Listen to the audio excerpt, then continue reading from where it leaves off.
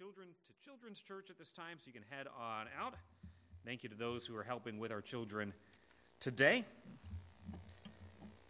For the rest of us, we would take our Bibles and go to Luke chapter 8. Luke chapter 8 in our Bibles.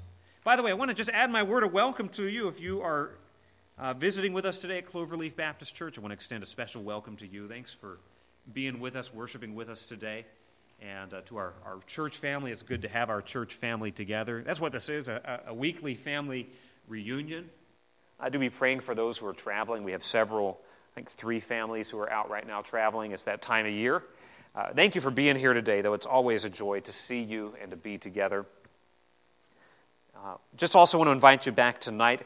Ryan mentioned there's the Stump the Pastor thing, but we're also going to be recognizing Ryan Rushing. He's beginning his ministry officially here with us at Cloverleaf. He's part of the family. I know he's been here for like 4 years as an intern, and so really we're giving him sort of a new title. He'll be becoming a pastor here at Cloverleaf, serving alongside with me. And tonight, after the evening service, we're going to take some time just to recognize that. We have cake. We're going to hang out across the way. We always have a good time with that. So come back tonight for that. Also, we're going to take up a love offering for the Rushing family. They're moving out here to Mobile. As you know, there's costs that come along with that. We want to be a blessing to them. So I just would urge you, church family, to generously give to the Rushing family. If you even put it in this morning, just mark that as love offering for the Rushings or tonight. We want to just be able to be a blessing and a help to them as they begin their ministry here with us at Cloverleaf. One other announcement. In July, starting after next week, we've got the 4th of July thing, but starting the 11th, we're going to be doing a new members class. So several of you have been attending here for several weeks at Cloverleaf, and maybe you haven't considered this too much, but I want to throw the idea out there. I want to encourage you to consider joining us formally. Church membership is basically clarifying your commitment, saying, hey, this is my church home, and this is my church family. I'm committing to them. I'm going to become part of this body. I'm going to covenant with them. And we want to take several weeks just to go through what our church believes, what membership is, what those responsibilities entail. And so those who are interested in joining starting July 11th, we'll meet here at the church before the evening service and take time to go through that. By the way, just coming to the class does not mean that you're obligating. You're just getting the information and saying, yeah, that's something I could do. I could join. I could become a member. And then prayerfully make that decision. So I want to urge you to do that. I believe God's word would call us to be members of churches. And to stand back and withhold that commitment and say, I'm just going to kind of be on the edges would be actually disobedient to Scripture. So God's Word calls us not only to attend, but to commit and to be part of a church family. And so I would just encourage you to consider that. All right, Luke chapter 8 in our Bibles, continuing on this awesome study through the third gospel. Every day, according to some studies that have been done, on average, you're going to hear between 20,000 and 30,000 words. Now understand, that's an average. That may depend on how many people live at home with you, whether you work at home, whether you work with co-workers, but that's an average, 20,000 to 30,000 words a day. Now, let's be honest, most of what you hear or read or see, you promptly forget, right? It's just noise in the background, the radio is playing, or if you're like me, I like to work in Panera with that background chatter that I'm really good at tuning out. I'm really good at tuning stuff out. Even when people are telling me stuff, I'm off somewhere else with the ferries, space cadet, you know. But most of what we hear, we forget. In fact, some studies have shown that we remember only 25% of what we hear. So the other 75% is sort of tuned out. By the way, there are some studies to suggest that women do indeed listen better than men. So wives, you're wondering, I say these things to my husband and he doesn't get it. There is actually some studies to suggest that men are not as good listeners as women are. You say, well, that's kind of discouraging, only 25%. For me as a communicator, that's kind of discouraging to know, basically sort of one sermon out of the month is going to make it through on average, or 1/4 of what I say is actually going to be remembered. That's why I try to make the points clear so you at least can come away being like, I knew what the message was about. I would urge you to learn how to become a better listener.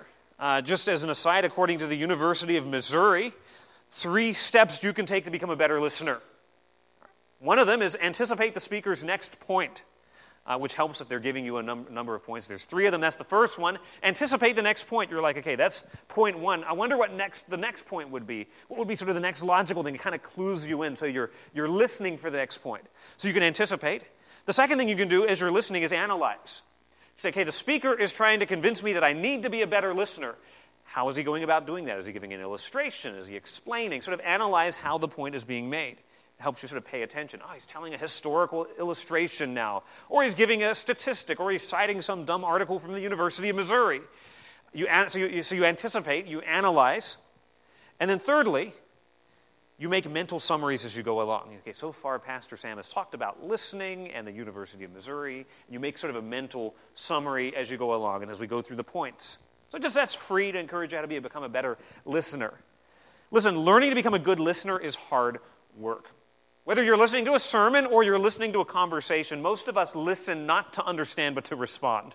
You're sort of having this, you're listening to your spouse who's telling you, why such and such needs to happen. You're thinking about, well, here's 3 reasons why they're wrong. And we don't actually understand. We need to learn how to listen so we can understand, not listen so we simply can respond.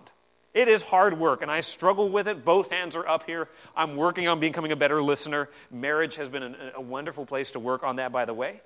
It is worthwhile. Listen, if you would rather have a friend who listens to you or talks over you, we're all taking the friend who listens. If you could have a choice between a friend who understands and one who argues, you're going to take the one who understands. Learning to be a good listener will make you a better friend, a better conversationalist, a better student if you're in school.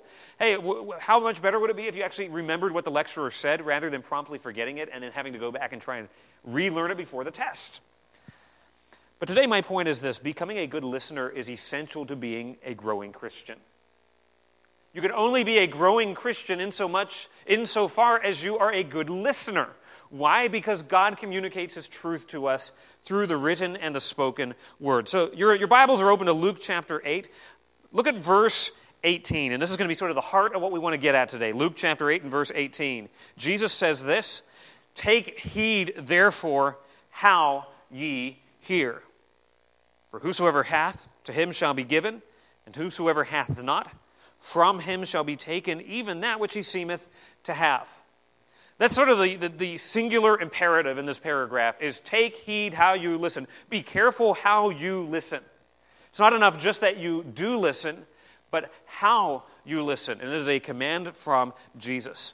This is the main point of this section.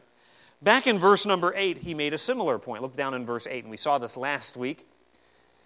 "So some of the seed fell on good ground, and it sprang up and bare fruit 100-fold. And when he had said these things, he cried, He that hath ears to hear, let him hear." Okay, in the Greek, "let him hear" is not just allow him to hear, but he must hear. It is an imperative.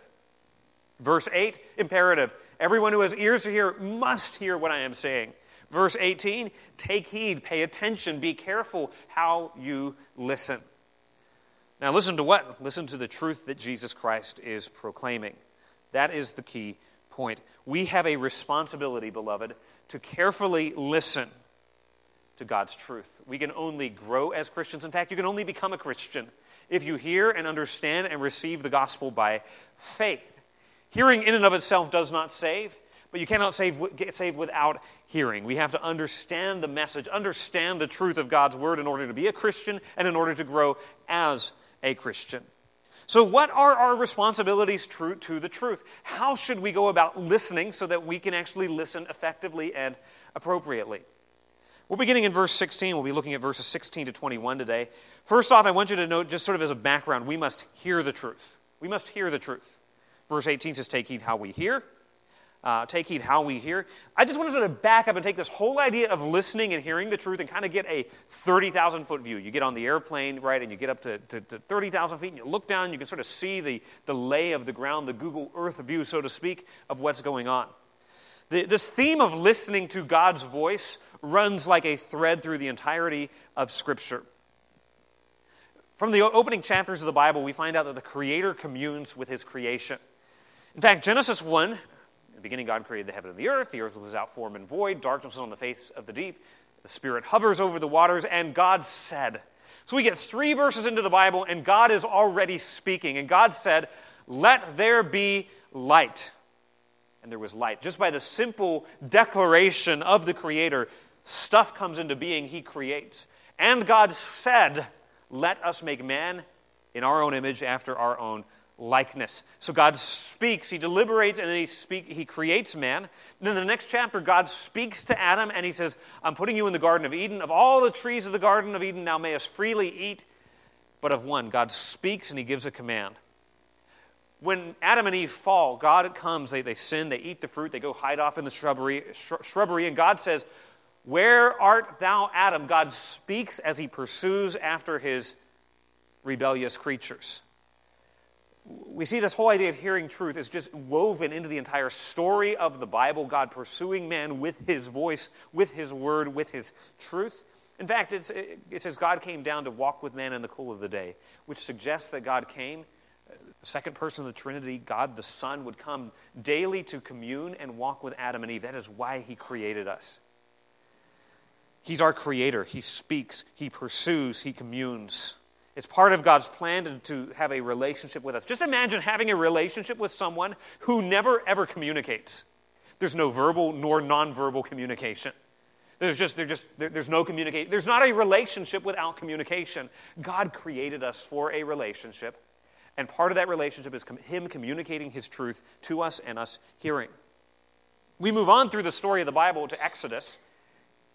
God delivers his people from Egypt and the plagues, and he brings them to the foot of Mount Sinai, and he gives them his law. And God spoke all these words, saying, "I am the Lord thy God, which brought thee up out of the land of Egypt, out of the house of bondage.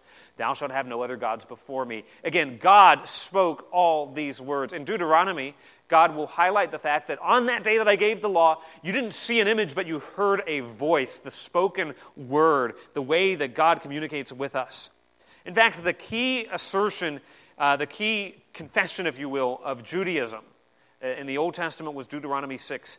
"Hear, O Israel, the Lord our God is one Lord. Listen to his voice. Heed his voice." Israel's history is sort of the tragic story of Israel refusing to hear and heed God's truth. God speaks, he puts it out there, he writes it down, and they ignore it. In fact, this is part of our worship. See, the service we call our worship service. Worship did not end when we sang the last song. We are continuing to worship as we hear God's word spoken. Psalm 95 says, "Come, let us worship and bow down. Let us kneel before the Lord our Maker, for he is our God. We are the people of his pasture, the sheep of his hand. Today, if ye will hear his voice, harden not your hearts." So worship involves bowing down, but also listening to God. That is why the preaching and the reading of God's word is interwoven into our worship. Worship is not just a synonym for singing. Worship covers everything we do today. We sing to God, we pray to God, we listen from God, we heed his word. Whenever we hear God's word, we're not just getting a list of rules of stuff God's telling us to do, but God is revealing himself to us. It is revelatory. It is not arbitrary. You say, oh, God has all these commands. He's not just giving commands for no reason, willy-nilly, but they are a reflection of who he is. We then move along to the New Testament, and to John 1, verse 1, we say, "In the beginning was the Word, and the Word was with God, and the Word was God." Jesus is called the Word. Not to say that Jesus is the Bible or that the Bible is Jesus, but to say that he is the Logos, he is the message, he is the entire, all of the Godhead bodily communicating to the world what God is. That's Jesus. He is a God who speaks, a God who calls. Jesus, of course, preaching, using the word, saying, "If anyone has ears to hear, let him hear." You even get to the very end of the Bible, to Revelation 22. The Spirit and the bride say, "Come." And he who hears, let him say, "Come." And whosoever will, let him come and take of the water of life freely. From Genesis to Revelation, we have a God who speaks, who calls for us to listen.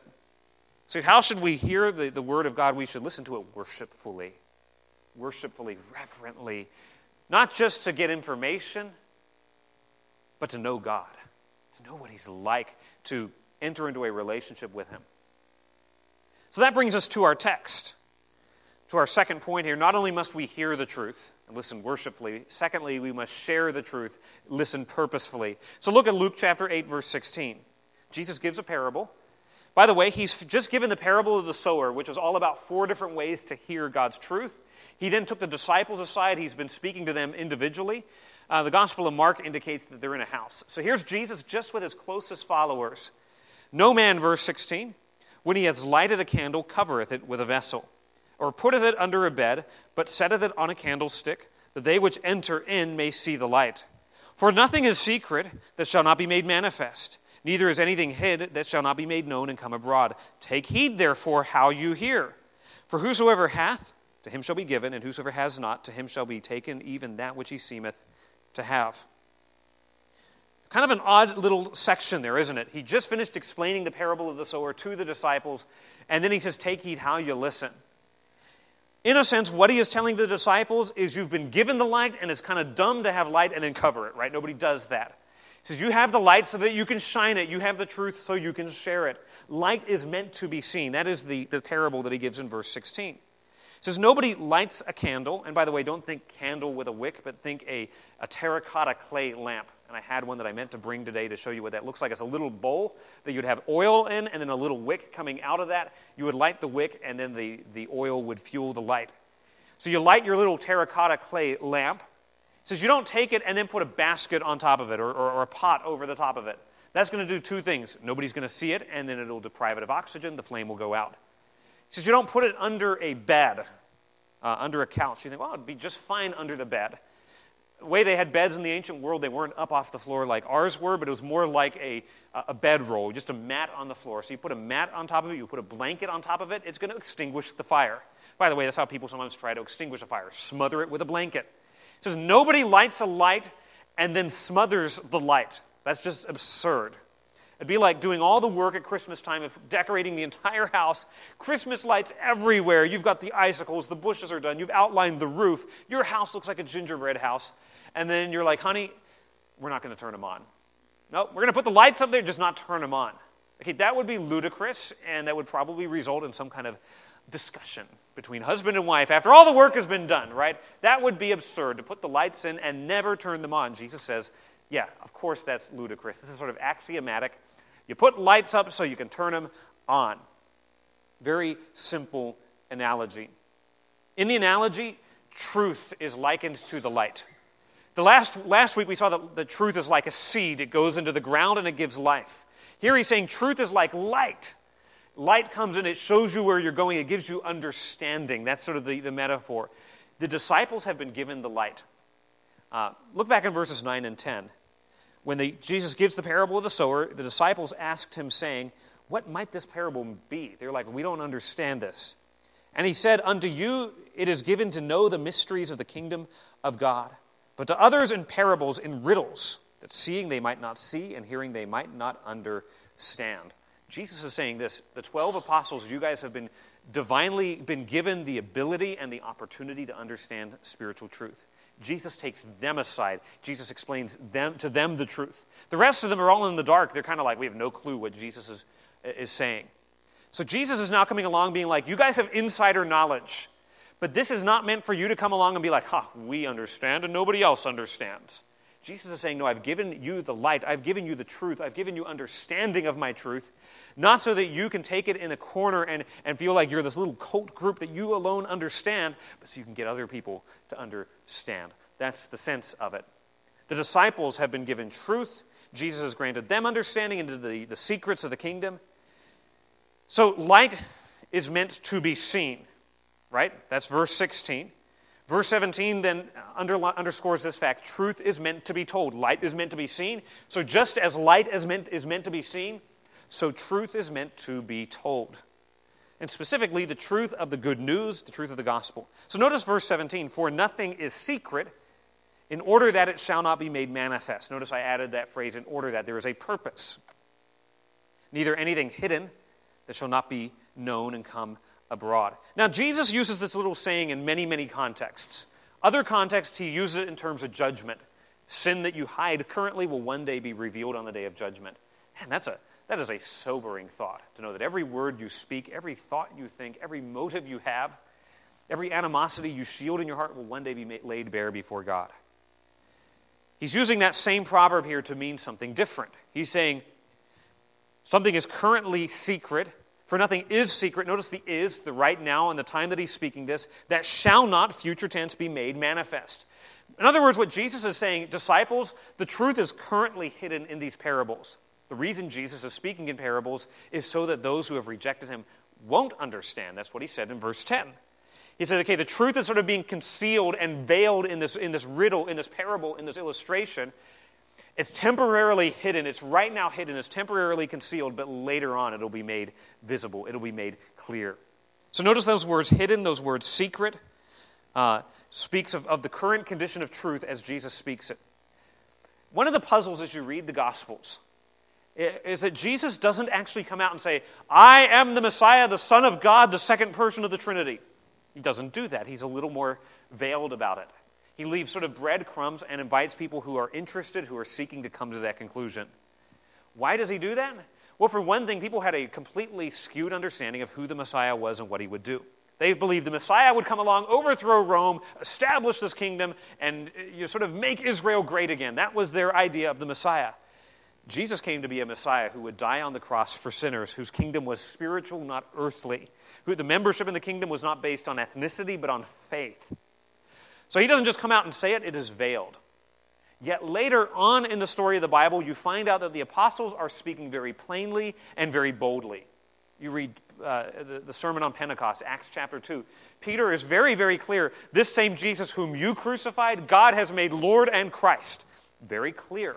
What was secret during this time of Jesus' ministry is made plain later on.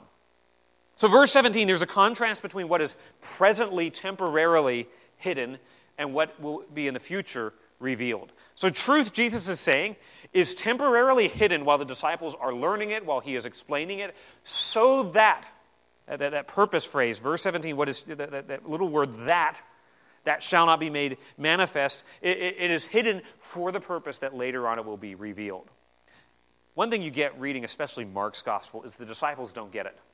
Right? They're not ready to go out and start a missionary movement because they're still asking dumb questions themselves, right? They haven't learned the material yet enough to go out and actually do this. Think about flying an airplane. You don't exactly want the guy who's still sort of trying to figure out like what the wings are and how to turn the lights on flying the 747. There needs to be a time of training. In the same way, the disciples need to go through a time of training so that they can then accurately and powerfully proclaim the truth. So Jesus will tell them at times, don't tell anyone what I've just told you. It's not time yet. But what happens on the night, that Easter night in Luke 24, verse 48, Jesus says, now it's time to go and tell. It behooved the Son of Man to die, to suffer, to be buried, and to rise again the third day, and that faith in his name should be proclaimed among all nations, beginning in Jerusalem. So what happens? Everything changes at the resurrection. At the resurrection, after the cross, we see that Jesus is a sin-saving Messiah. He came to deliver us from our sins, to redeem us from our iniquities. He's risen from the dead. He is Lord. He is Christ. He is Messiah. And now he says, go tell everyone about it. Temporarily hidden so it can be permanently revealed. Think of Christmas morning, right? You wrap all the presents up. You put them under the tree. So there's going to be a big reveal coming. The resurrection was the big reveal. The wrapping paper came off. And so Acts chapter 1 and verse 8 says, you will be witnesses unto me in Jerusalem, Judea, Samaria, the uttermost parts of the earth. Here's the point. Truth is meant to be told. Right? So as we listen to the truth, we hear it, we listen to it worshipfully because it's God who is speaking. That was the first point. But we hear it purposefully because God holds us accountable and he expects us to tell other people about it. Here's a really simple application for you. What you learn today in the message, teach to each other, right? Studies have shown that the best way to learn is to teach. So you learn a little bit through hearing. You forget 75% of it. You learn a little bit more if you're active and you're taking notes. Taking notes is a great way to be able to catch the sort of the germane points of any talk or lecture or sermon you're listening to. But if you really want something to remain with you for life, go home after church every Sunday, take 5 minutes, sit down with your spouse or your family, take your notes and be like, so today we learned that God wants us to listen to his truth, and we are to hear the truth, share the truth, and we'll go on through the sermon. I won't give you all the points right now. But you go through that and sort of recap that and explain it to someone else. The more times you can take God's truth, what you are learning in God's truth, and explain it to someone else, the more it will make the trip to the heart and stay with you for life. I know this from teaching, right? I taught Greek for a couple of years. And I thought I knew Greek really well. I started teaching, and I learned more Greek teaching than I ever did sitting in a classroom. Anyone who's ever taught, you know that you really get stuff down when you teach.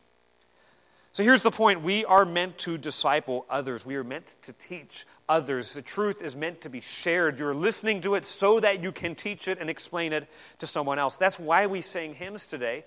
Like, I love to tell the story. We have a responsibility to tell what we have been taught. We have a responsibility to make this message known to the nations. Psalm 67, which Brian read, says, let the nations be glad. They're only going to be glad if they hear the truth.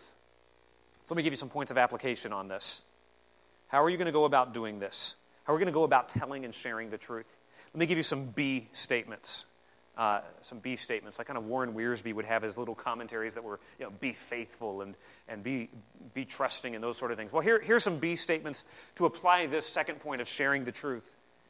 First off, be responsible. So now, what do I mean by be responsible? I mean, recognize that it is my responsibility, not just me, but each one of us saying this, it is my responsibility to speak the truth. Hey, it's awesome to be bringing Pastor Ryan on board. One of the things Pastor Ryan and I will be doing is going out and telling people about Jesus and doing some evangelism together. But don't think, oh, good, we have 2 pastors now. They're going to do the work of evangelism. It is the job of the entire church to be speaking the truth. We've been given the light so we can share the light. So it means this, not saying, well, what I'll do, instead of telling people about Jesus, I'll see if I can just invite them to church, which that's a good thing, and then Pastor Sam can tell them about Jesus. Well, sure, invite them to church, I'll preach the gospel, but it's your job, your responsibility, beloved, each one of us, to speak the truth. I think we often fail to share the truth because we don't really think it's my job, right? We think it's someone else's job to do. It's, there's radio programs, there's TV programs. I'll send them money and they can do it. That's a really American response, right? If there's a problem, throw money at it and someone else can do it. No, you do it. You share the gospel. Second, be intentional. As far as sharing the truth, we've got to be responsible. We've got to be intentional. This doesn't just happen. If you're saying, well, I'm just sort of waiting for this golden opportunity and someone to just sort of fall down on their knees in front of me and say, what must I do to be saved? That doesn't happen unless you're the Apostle Paul and you're in jail for sharing the gospel and there's an earthquake at midnight that opens the jail doors. For the rest of us, we're going to have to seek out these opportunities. By this, I mean this. Pray for God every day to give you opportunities. If you just committed to that one thing, you say, every morning I'm going to say, God, give me an opportunity today to have a Jesus conversation. It does 2 things. Engages God's power, but also raises my awareness. When I'm praying for something, I'm a lot more aware of those opportunities.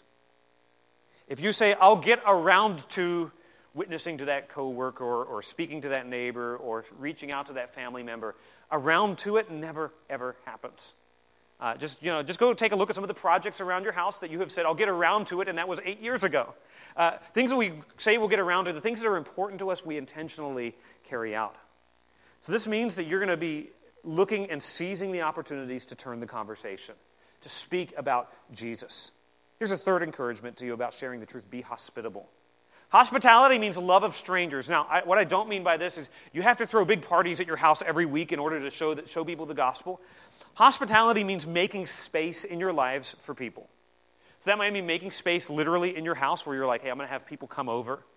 But it also means making space in your schedule, making space in your time, making space so you can invest in relationships. If we are always so busy with so many things that we never have time to stop and talk to people, we're too busy. So be hospitable. Learn how to ask questions. I came across an interesting statement from Francis Schaeffer, who was a great theologian. He says, I'm getting to know someone for an hour. I will spend 55 minutes of that hour simply asking questions so I can understand where they're at, and then maybe the last 5 minutes pointing them to Jesus. That's a really fascinating statement from one of the great evangelists of the 20th century. Let me give you another suggestion here. So we want to be responsible, be intentional, be hospitable, but be ready. What I mean by be ready is you know the gospel. You know what the message is and how you could share it with someone else. The gospel message is not a complicated message. It doesn't mean you have to be a theologian or have a master of divinity or a doctor of ministry. You simply need to know how you got saved and what Jesus did for you and be able to tell someone else about that. The gospel message is quite simple. It's that I am a sinner who cannot do anything to save myself. I've rebelled against God's law. My good works cannot save me. The only hope is for God to save me. Right? So all have sinned to come short of the glory of God. My sin deserves God's judgment. The wages of sin is death. I deserve hell. I am facing God's wrath because my sin is so heinous in His sight. And then we talk about the good news. God in His love sent Jesus into this world who lived the perfect life we couldn't and died on the cross to pay the penalty for our sins. Christ died for our sins according to the Scriptures. He was buried and He rose again. That's the heart of the gospel message. The death, the burial, the resurrection of Jesus in the place of sinners. But that in itself is not quite enough. We then need to call sinners to repent and believe. What does it mean to repent? Repent does not mean, well, I got to turn over a new leaf. It means that I turn away from my sin in my heart. I have a change of mind, a change of heart about my sin and about Jesus. And believe means I put my reliance in Jesus and Him alone. That's the germane point. People will naturally want to trust Jesus and their works, or the thought that they're a good person. The gospel says, no, there's nothing good in you. There's nothing good in me. There's nothing good in us to demand or earn God's favor. Only what Jesus did can save us. And everyone who puts their trust in Him will be saved. Not a super complicated message. It's who God is, it's who we are, it's what Christ has done, and it's the response that we must have.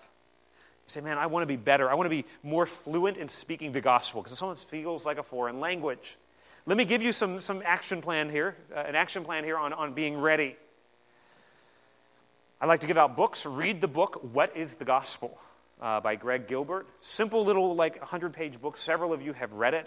In fact, we have a little pamphlet version out there in the foyer. But buy the book on Amazon, read the book, and it gives you just a great explanation of what the gospel message is. The better you know the gospel message, the better you'll be able to share it. Here's something else you can do. I want to recommend a message here. It's called Hell's Best Kept Secret. Anybody listen to Hell's Best Kept Secret? Okay, one person. Okay, homework for this afternoon is go online and listen to Hell's Best Kept Secret by Ray Comfort. And it's a wonderful message about how to share your faith using the Ten Commandments. Well worth your time. He's from New Zealand, which makes him just automatically awesome. I'm from New Zealand as well, and here's another action plan. Ask someone to mentor you. You say, I don't know how to share the gospel. I want to. I know I should. Talk to me after the service. I would love to meet with you on a weekly basis. We'll find some time to go get coffee, to go have a meal, and we'll just talk week after week about how we can get better at sharing our faith. All right, one last statement here under share the truth. We've got to be realistic. Sometimes we think, okay, I'm going to go out and start telling people about Jesus, and they're all going to believe in Jesus and be converted, and we're going to start a revival here in Mobile. That would be awesome. But listen, it is not actually our job to convert people. It is not our job to convert people. That is God's job. God does the saving. God grants the faith. God brings repentance. Our job is simply to speak the truth. So if we say our goal as a church is to see 100 people get saved, we don't actually have control over who gets saved and who doesn't. But if we say our goal as a church is to have 100 Jesus conversations, and a Jesus conversation is when you talk to someone about Jesus, not just, hey, come to church, but come to Jesus. Come to Christ, put your faith in Him. If we make it our goal to say we're going to speak the gospel to as many people as we can, God will see to it that the results come about that He wants to achieve. Our job is to be faithful. Listen, telling someone about Jesus is different than inviting them to VBS. It is different than saying come to church sometime. It is actually taking the responsibility that God has given you to speak the gospel. So that's really the heart of the message that I wanted to get across. We're to hear the truth worshipfully. Listen to it worshipfully. We are to listen to the truth purposefully because we are called upon to share it. You listen a whole lot better if you know that it's going to be on the test. I know that as a teacher. Students start to kind of glaze over and say, okay, what I'm about to tell you is on the test. Pens come up. Keyboards start rattling. This is going to be on the test. The test is going to be this week as you go out and about in this community, and God gives you opportunities that you are called to speak the gospel. Don't fail that test. Okay, a third responsibility to the truth. We're to hear the truth. We're to share the truth. Thirdly, we are to treasure the truth. Notice verse 18. Take heed, therefore, how you hear. Okay, listen carefully because you're going to be telling this. And then he goes on to say, why? For whosoever has, to him shall be given, and whosoever has not, from him shall be taken even that which he seemeth to have. It doesn't seem to make a whole lot of sense. Who has what? Take care how you listen. Not good enough just to listen. Listen carefully. That is what he is saying here. By the way, before I dig into the second part of verse 18, listen how you hear. Take heed.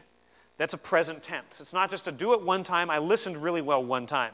This is a call to a lifelong practice of listening to God's word well and listening to it carefully. I'm not just talking about conversion. I heard the gospel and I got saved. The Christian life is one of listening to God's truth day by day and week by week. In fact, God in His wisdom set up a relationship, a family, an institution whereby we can gather every week and hear His truth. It's called the church. That's one of the reasons God gave us the church, is so that we can come together and hear the word regularly and faithfully. lifelong pursuit. So what's the reason? Verse 18 says, listen carefully. Why? Because the person who has is going to get more, and the person who does not have will lose whatever they think they have. The person who has faith, the person who has truth, the person who responds positively to the truth, God will give them more truth. And those who reject what little truth God has will get more darkness. Light received brings more light. Light rejected brings darkness. That is what Jesus is saying. Truth produces more truth. It produces fruit in our lives. By the way, that was the point of the parable of the sower. Look at verse 15. That on the good ground are they which in an honest and good heart, having heard the word, keep it and bring forth fruit with patience. They receive the truth, the seed, the gospel, the truth that God grants them, and the result is a harvest. Truth produces truth. One of the signs that you have been genuinely saved is that you will have a hunger for more and more of God's truth. As newborn babes desire, long for the sincere milk of the word that you may grow thereby. Do you have a hunger for God's word? So you say, okay, you become a believer in Jesus, and someone's like, hey, I want to do a Bible study with you. And you're like, more Bible? Really? Really? Like, I don't really have time for that. Might be a sign that the truth hasn't actually made the trip to your heart. Or you say, yeah, I'm a Christian, but going to church, reading my Bible, like I can't stand that. It's such hard work. And if there's not a hunger for God's truth, you may not have God's truth.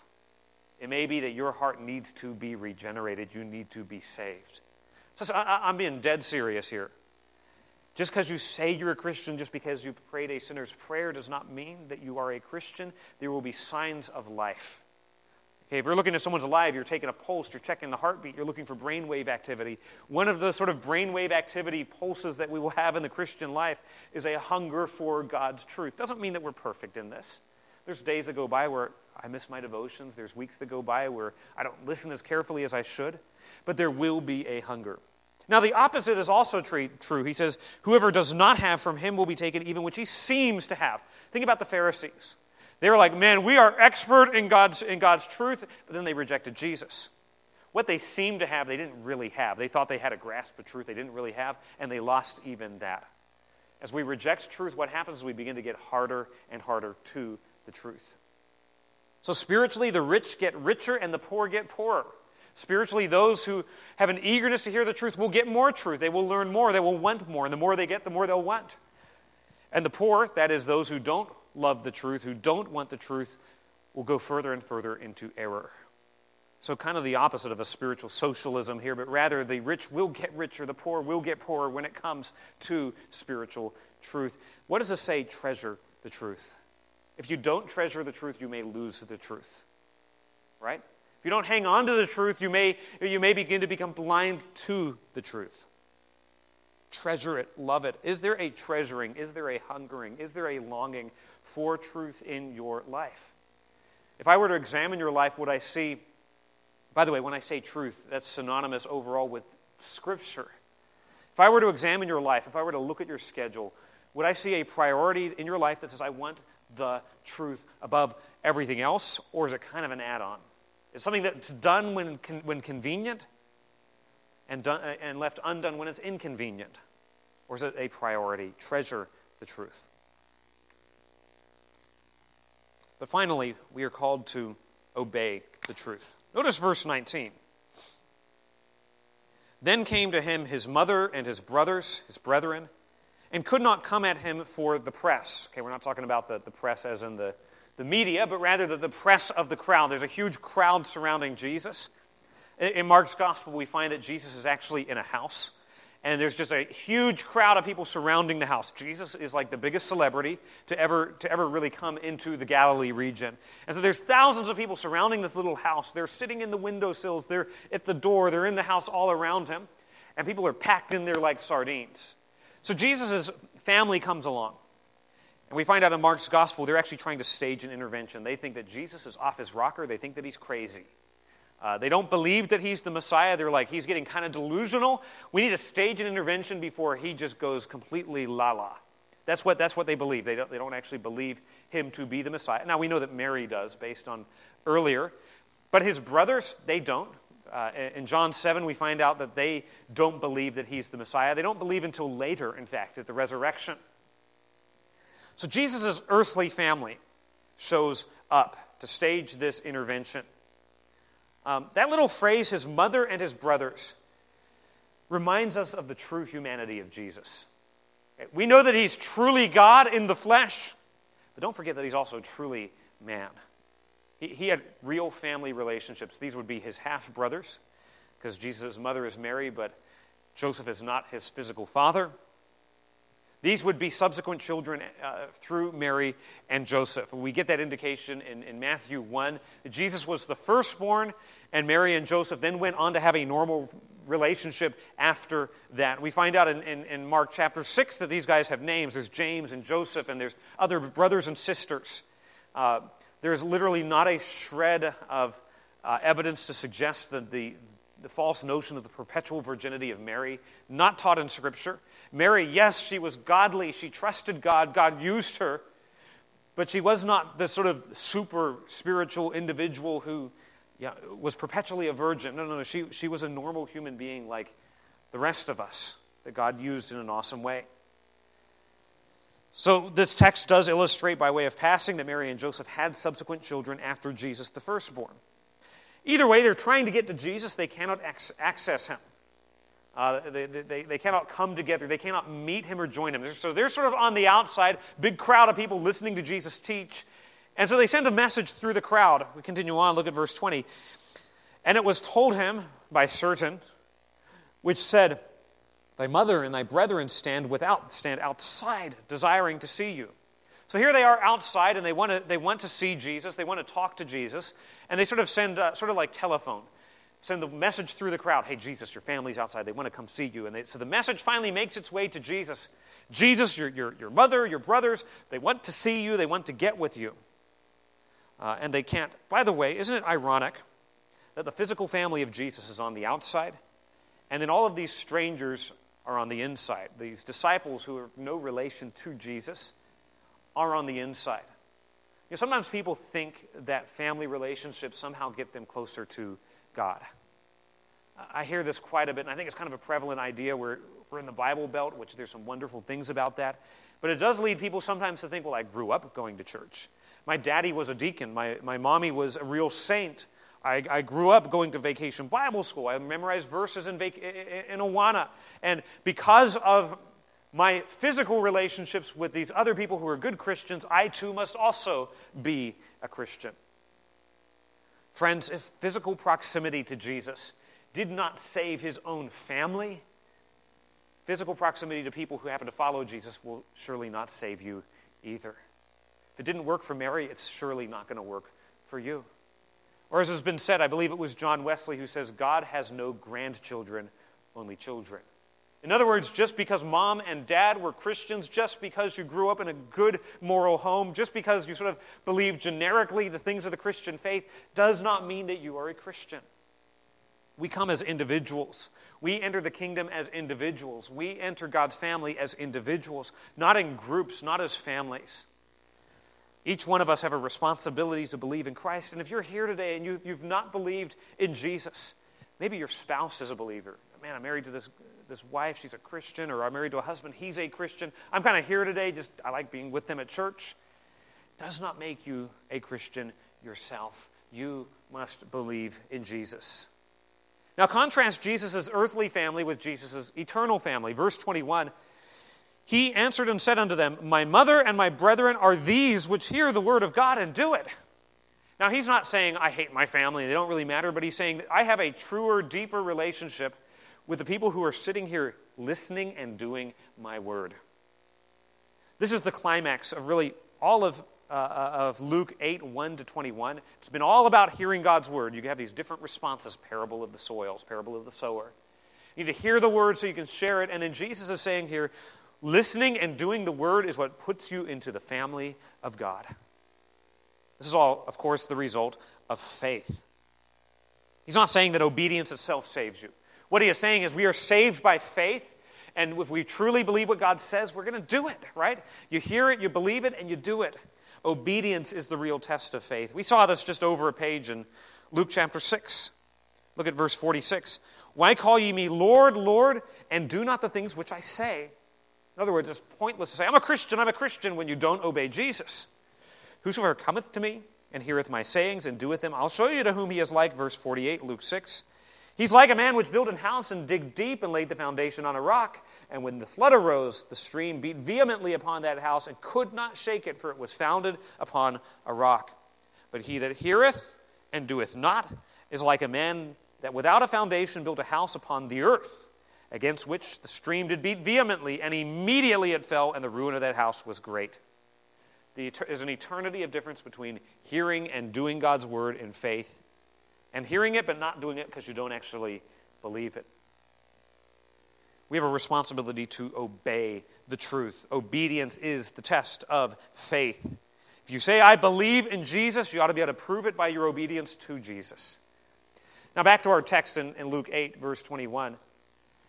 My mother and my brethren, okay, those who are in a relationship with me, spiritually, are these which hear the word and do it. It's not that there's sort of, group A that hears the word, they're in the family, and those who do it, the way this is put together in the Greek, there's one article. The ones who hear and do. We're talking about the same individuals. The ones who hear it and do it, those kinds of individuals are the ones who have a relationship with Jesus Christ. Both hearing and doing are essential. So when you hear the word of God, I talked about having Jesus conversations. Are you going to do it?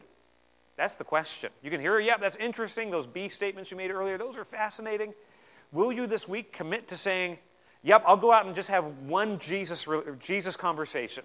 I'm just going to look for one opportunity this week to tell someone about Jesus, and then I'll do the same again next week. Could you imagine, by the way, if we had an entire church, now we're missing quite a few people here today, but 60, 70 people in our church. If all 60, 70 people made it their ambition every week to have one Jesus conversation. All right, so that's 70 Jesus conversations a week. Multiply that by 50, 52 over the course of a year. That's a lot of Jesus conversations happening if we actually said, okay, I'm called to do this, and I'm going to actually do it. Not just say I'm going to get around to it, or someone else will do it, or, yep, I know I need to do better at that. A failure to obey is disobedience, right? It's sin. We're called to obey the word. Do you ask God when you read the word to search your heart and say, God, where do I need to grow? How can I apply this? Now, this also says something else about the nature of the church. Notice what he compares the church to. A family. A family. The church is not primarily a religious institution where we, got pews and stained glass. And by the way, we do have pews here. It's not primarily a building. It's not primarily an organization. It is primarily a family. In fact, one of the things we've been learning in 1 Timothy 3 is that the church is precisely that. 1 Timothy 3 and verse 15 says, if I tarry long, that thou mightest know how thou oughtest to behave thyself in the house of God. Not referring, this building is not the house of God. All right, this is not the house of God. This is just a building. That word house of God, literally the idea of the family, the household of God. We are family. We are brothers and sisters. I'm not some priest who's got special access to God. I'm one of the brothers. I'm one of you. We are all part of this together. In fact, that's why Paul says just a chapter or two chapters over to Timothy, rebuke not an elder, but entreat him as a father. The younger men as brothers. The older women as mothers. The younger as sisters. That's what the church is meant to be. And Jesus is suggesting here, not just suggesting, actually stating, that our spiritual relationships with our brothers and sisters in Christ take higher precedence than those with your physical family.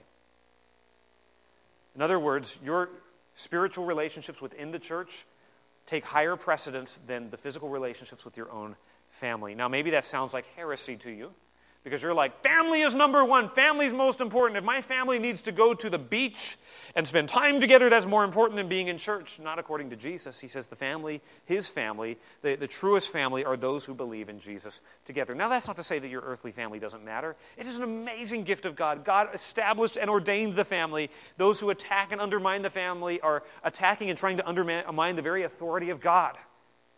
But I am saying this, we can make an idolatry out of that which is good. That's what idolatry is taking that which is good and putting it to a place that is ultimate. Family is a good thing, but it is not an ultimate thing. Your kids are a wonderful gift from God, but they are not ultimate. Your spouse is a good gift from God, but she is not, or he is not ultimate. Jesus Christ is ultimate. And our relationships with other believers are actually more crucial. You will spend all eternity with your brothers and sisters in Christ. you may not necessarily spend all eternity with your earthly family if they don't believe in Jesus Christ. Now, maybe that's a sobering reality to consider. My kids don't know Jesus as Savior. It should be your greatest ambition to see them come to faith in Jesus. But the point here, the church is not united by, we're all just we're all kind of related here, or we all have the same common interests. The church is not based on common ethnicity. The church is not based on common interests. It is based on common faith in Jesus Christ. That's why it is so wrong-headed to try and divide the church along those lines.